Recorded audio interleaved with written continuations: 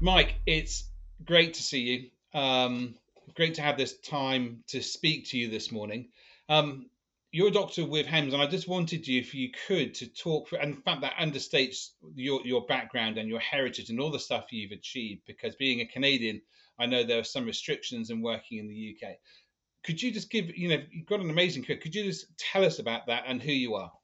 Sure, thanks. And it's a pleasure to be joining you again for another fantastic extreme medicine output. So, my background actually started about, sadly, over 30 years ago now in healthcare. It could probably even go before that to growing up as a teenager. I was always keen to teach and first aid instructor, CPR instructor, and involved in St. John Ambulance for years, a bit of a health geek.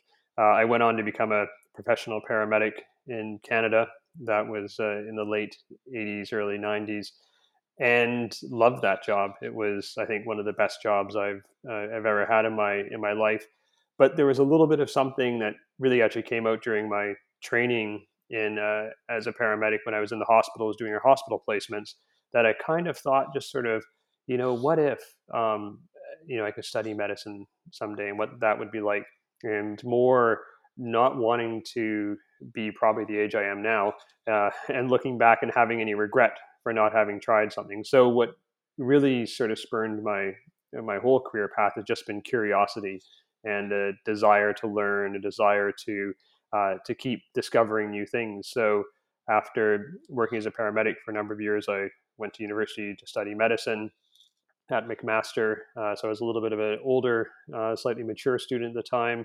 From there, went into from medicine, went into internal medicine, and always with an interest in critical care as well as emergency preparedness for a long time. I think one of the things that's very apropos that really changed the direction of my career path was SARS back in 2003. I had just finished my training in medicine and was about to qualify as a consultant with an interest in critical care and as well as at the time infectious diseases and HIV, which is a bit of an odd combination, but it was the emerging infection and the thought of at that point there are very new diseases or new pathogens that come out in one's lifetime or career, and the interest around HIV and this emerging infection and how it was impacting the world and the rapid growth of knowledge around it was something I found fascinating. But SARS struck. I got very stuck in with that predominantly because of being one of the few people in the hospital with a background training in emergency management, having had this through my paramedic experience. And from there was launched down a path of returning to do formal critical care training as well as an infectious disease fellowship. I from there joined the military, spent a number of years in the Canadian Forces prior to just coming to the UK. Left the military as a full time member to be a reservist while I did an executive role in hospital around healthcare quality and patient safety. And then had the opportunity to do my dream job, which was come to the UK before I got too old to jump out of helicopters and run around and work back in pre-hospital care. So a little bit of a full circle for me as a HEMS physician. And what started off as a brief sabbatical has turned into three other jobs and clinical lead in one of the counties, and then now research and quality lead in London's air ambulance. I think what's interesting and quite unique about your career is that pathway, and this is something I think would be really good to explore in some more detail. Your pathway from St John's Ambulance to paramedicine to the position you're in now to the positions you'll undoubtedly go on to. That's quite a transition and quite a spread. In terms of where you are now, is your paramedic training, is that something you reference every day, or is it something that is just something, or is it being superseded by your later experiences? I constantly tell junior doctors and residents when I'm training that the most important things I know and the most valuable lessons I learned were my days as a paramedic, and that's I think a couple of things. One, the practical knowledge of some of the actual just very fundamentals of resuscitation are things that I learned when I was in college, and then relearned again a number of times. But there are certainly some ways that you're taught originally that you never unlearn. But also just the resourcefulness and being, and I think a lot of the skills around relating to people and particularly listening and developing that uh, rapport with patients starts when you're in the field as a paramedic, and sometimes not having all the skills and treatments available that you need, but you always have that potential to ask questions, ask good questions, comfort someone, and provide care to them. It's interesting. The words you're using are very similar to the words that we use about expressing the value of extreme medicine as an adjunct to clinical training in terms of the leadership, the problem solving, the working in low resource environments, but also the interaction with your patient, with your casualty, with other team members. Now, there are going to be a number of paramedics who watch this who have had similar aspirations to yourself to transition into medicine and then into pre-hospital care or to humanitarian medicine. At your paramedic level, you had the desire to do that further training and to become a doctor and a consultant. What things did you put in place to ensure that journey took place, that you got into medical school, that when you got into medical school, you were adequately mentally prepared for the change in paradigm? Yeah, so I think it was, it sounds so nicely planned and calculated now, but I think the reality of it was that it was a much more circuitous route. And I think the key things for me, one is being ready for opportunity and being prepared to take risks and to do things that are a little bit challenging, because I think, yeah, many of those steps along the way were I know I remember leaving my career as a paramedic in Canada, a government employee in the early 90s when there was a recession on. Certainly back in Canada, it was hard economic times, to leave a good, secure job to go back to university for a bit of a flight of fancy, because it was just going back to university to do an undergraduate degree before even getting to medicine. So there's that little bit of leap of faith. Uh, I think what always drove me was just the desire to improve myself and the curiosity to learn. Uh, Frankly, to be honest, when I got to the end of medical school, I was like, "Oh, I have to be a doctor now," because I had really actually it was this hunger and thirst for the knowledge that drove me to medical school, and I was really just curious, and the thought of having the privilege of studying medicine was really what really drove me at that point. And then from there, it was how do I move on. Um, so I think it's a combination of certainly working hard. I've always, and still to this day, feel that I need to continue to push myself, continue to put in an A+ effort. And I think there's always a little bit of imposter syndrome for people thinking, it's that, and particularly people that have come up through the ranks like this, such as someone someday will figure out that this has all been a mistake, and and that letter of acceptance to medical school was really just a clerical error. But so there's a little bit of imposter syndrome that keeps driving you to perform and to do better. There's a following your interest and your passion for learning, and being willing to take the odd leap of faith. I think is really what sort of my key things that led me through this path, much more than a specific planned route. And just to know that when one door closes, which definitely will do. I've A lot of the things I talk about and sometimes are, we should have failure CVs and things like that. It's easy to look at a career like mine and think, oh, it's all been roses. We talk about the successes, but we don't talk about the failures as much as we should. And to know that when one door closes, oftentimes a door that opens will take you down a path which takes you to places that are even better and more interesting than the sort of the very straight line route that you had initially planned for your life. So, Mike, what I'd really like to drill down into is your transition from paramedicine into medicine. Now, I know there are going to be people watching this that will have similar aspirations. Now, what would be your, especially looking backwards now in terms of time in your position as a doctor consultant, what would be your top tips? So I think my top tips for a paramedic who wants to pursue a career in medicine is to first off definitely go for it. Uh, I think the don't underestimate or discount all the resources and the strengths that you have, because you're actually exceptionally well prepared to go into the field of medicine and to study. You have, you know, a demonstrated ability already achieving what you've achieved as a paramedic, but also some of the key things in medicine and what society is looking for in physicians are those people that are lifelong learners, people that have that ability to relate to patients, and also the practical knowledge of how to solve problems. And those are all skills that almost all paramedics have in spades. In addition to, of course, the technical knowledge and the science and other sort of expanded areas of knowledge, which will, as the, you know, the textbook stuff you'll gain in medical school, but you have a lot of the core uh, qualities necessary to serve patients as a physician. Brilliant. And do you think you mentioned it earlier, the ability to take up opportunities needs to be at the kind of forefront of people's minds if they want to do that transition?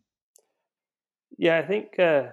There's a quote that I wish I could remember, which is "Success favors the prepared mind," or something along that sense. And I think that's the real key is being ready to take opportunities when they present, not necessarily having the hesitation before you take that leap of faith, but uh, but also not. I think a lot of people fail to see opportunities that are before them for internal reasons. Either it's a internal dialogue that some people have about their own confidence and ability to succeed, or sometimes, unfortunately, it's an external dialogue from colleagues and those around us that that prevent people from being willing to take those leaps. So I think obviously you don't jump into things that are completely irrational, and you need to have good judgment, but when good opportunities present, be willing to take them is probably the most important thing. And you mentioned it previously as well, and I think it's an important thing to identify and to bring out into the open is that imposter syndrome. I mean, clearly you you should be way beyond that, but the fact that you mentioned it means that it's sometimes at the back of your mind. Now, I suspect if you're again a paramedic looking to transition into medicine, you might be carrying that with you. How have you overcome? How do you deal with that? Yeah, it's been interesting to think about that, because it, in some ways, I think is one of my biggest strengths, because it drives my two things. It drives my desire to continue to improve. It also, I think, leads to humility and being humble, which I think are two qualities that are essential as a leader. Uh, but I'm shocked at how many people suffer from imposter syndrome. And even they actually did a little poll our first day of medical school, and they asked everybody in the class to put up their hand if they thought perhaps that they may have ended up getting a letter or being told that day that it was a clerical error. And about, you know, 70% of the class put up their hands. So I think one of the things is recognizing that it's something that's in a lot of people, and but you do have to overcome it, because for some people, like any one of these sort of psychological issues, it can be debilitating to the point of being harmful, or it can just be a little bit mild, which makes you just, you know, eccentric as opposed to actually ill. And and I think you're absolutely right. It's amazing that survey they did at the beginning of medical school, and I wonder actually if they'd redone that survey 5, 6, 7 years later, whether there would have still been some remnant of people still feeling that they were imposters. So it's a fascinating thing to sort of shine some light on, actually. Yeah, and I think it's just to touch on that for a second.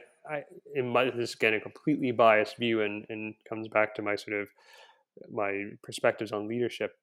I think you would probably find some of those people that had gone on to lose that imposter syndrome and actually go the other way and become overconfident and more towards the cocky and arrogant.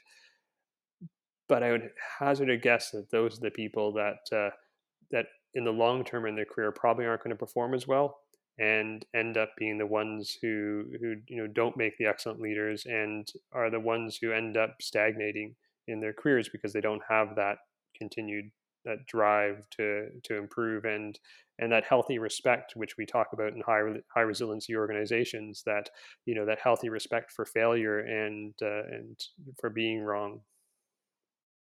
I think it's certainly, if you're going to put your head above the parapet, then failure is going to be part of the journey, isn't it, for everybody? Doesn't matter who you are. I just want to jump topics, if you don't mind, and Yep. and focus on the bit in your CV about the SARS. And I don't want to talk about COVID too much, but what would be interesting to get from you is that the things that you learned in the SARS outbreak that you brought to the COVID outbreak, which in turn you'll take on to the next outbreak. You know, could you sum that up in a couple of points? Yeah, so there is a lot of deja vu over the past few months as I watched COVID literally unfold around the world. From SARS, one of the things and that's influenced my career ever since is just a heightened awareness of these things. And so, I'm certainly the type of person that's always watched ProMed, and you keep your eye out for these things developing, and part of that network around the world where we discuss these issues as they're developing. So this COVID caught my attention early. I think the lessons that I learned are a respect the virus, and understand the impact that these things can have. The understanding that the systems and societies, despite all the work that we've done over the last few decades, are probably not as prepared as they need to be, and that this will be a bit of an evolution. And unfortunately, some of these lessons, I think, systems have to learn firsthand. And so we've seen that happen, but on a global scale now, sometimes with good effect, and sometimes with certainly some tragedies. The impact of this on people, particularly providers, I think was one of the things that was a lesson I certainly learned from SARS, and saw a number of things during SARS around the tragedies that happen even in the lives of providers who don't even become ill, but are suffering from things like being in quarantine and isolation and not able to see family and friends and missing critical life events such as being able to be with a spouse or a parent when they died because you're isolated having been exposed, and things like that, the impact that that has on people. And we've been seeing that in so much now with COVID. So how to prepare that, how to support teams, and how to look after people, I think is one of the key lessons that I've transferred from SARS to this, and now I'm learning even more. So hopefully in the future we'll be even better at it. And we've been really appreciative of the output that that you produced around that. You had a paper published recently. Do you want to just give a plug for that? So yeah, working with colleagues, Matt Walton, who I've done a fair amount of work with around resilience and the and helping teams deal with the psychological stressors of the type of work that we do, as well as Esther Murray, who's a health psychologist who's done a lot of research and work in this area, particularly around moral injury. We put together a paper about supporting healthcare workers and their mental health needs, in particular during periods of during the COVID outbreak. Uh, and it's been very successful. A number of comments we've had about it have been, pretty much universally positive. But in particular, what's in there are very practical tips, not just for healthcare workers, but it can be applied to many different fields. So I think that was an opportunity, to give back to the community, both in terms of mentoring Matt and helping him pursue his areas of interest, but also to provide some practical tips for uh, people and organizations, whether they're frontline through to leaders of those organizations. Do you think it's an important part of your role now as a senior clinician to mentor people like Matt and to leave an enduring legacy? Absolutely. I think I look back and I've had some fantastic mentors in my career, particularly actually starting back in SARS in 2003. A physician named Don Lowe, who was internationally renowned and unfortunately died a few years ago of a brain tumor. The way they took me under their wing and that they gave me opportunities and helped my career flourish. I look now at this as my turn to pay that forward to the next generation, and to I've worked with a number of people in this current outbreak to help them develop the skills and be that next generation of leaders. And I know this is I know the answer to this question already, but I'll ask it anyway so that people are aware. I know that paramedics watching this will might want to reach out to you, and on request, we'd be happy to provide your email. I assume your answer to that is yes, absolutely. Yeah, absolutely. I know I'm putting you on the Yeah. spot there, but so anybody that would like to get to talk to you about transferring from medicine to the career that you have, then please feel free to contact Wem, and we'll pass your contact details on. Actually, that reminds me, and I hadn't realised it until we spoke last week, that the reason you're at London Hems, and I'm saying this not to shout out our own conference, but it's going back to that taking up of opportunities. That the reason you're at London Hems is because you attended the WEM conference. Yeah, so back, we were trying to figure out the year the other day, but I think it's probably close to around, just shy of 10 years ago or 8 years ago that I was a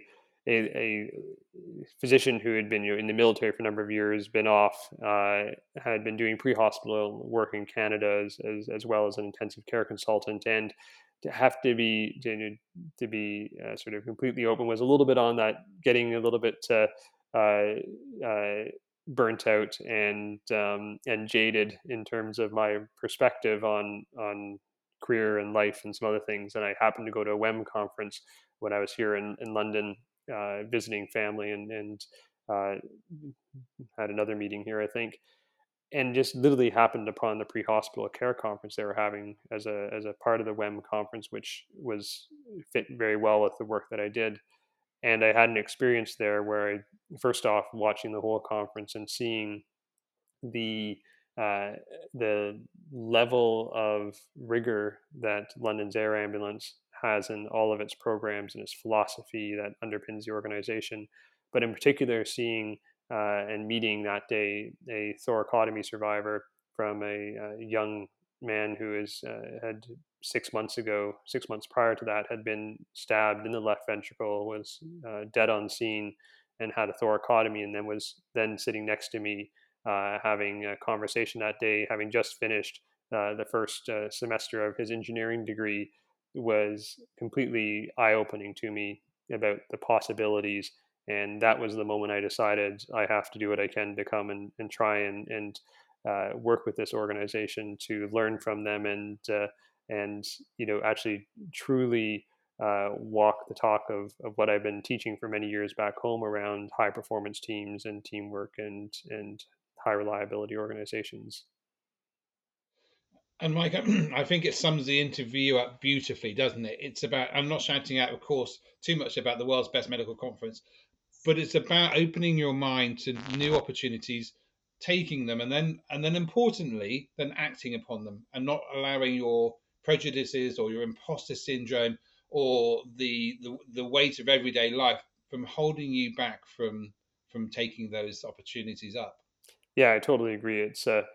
And I think there were many parallels with what WEM was doing and the extreme medicine, that with my career and with the areas of interest that I've if I sum up what I do in terms of my interest in critical care, it's always been in either in austere critical care, either in environments outside of the normal. So whether it's been in the military or the pre-hospital setting, or even just on the wards of hospitals, taking the ICU with critical care outreach teams, it's been about performing these skills in environments which are technically challenging and limited. And I think that really translates to so much of what you teach in the extreme medicine courses and in WEM. And there's those threads that run through all this approach to medicine, which are similar and transferable back into what would be sort of more normal clinical practice. Thank you for that, Mike, and thank you for your time today. It's been brilliant seeing you mentoring some of the next generation of clinicians coming up through the ranks. It's really been fascinating to hear more detail about your career, but also your philosophy to life, which I think is a great illustrative pathway for so many people who might be just wavering on the brink about taking what is a major and life changing decision. So thank you for taking time out of your busy career, and thank you for you know um, shining light on a pathway, but also helping the next generation who are coming up behind you. Well, thanks so much for having me today. Thanks, Mike.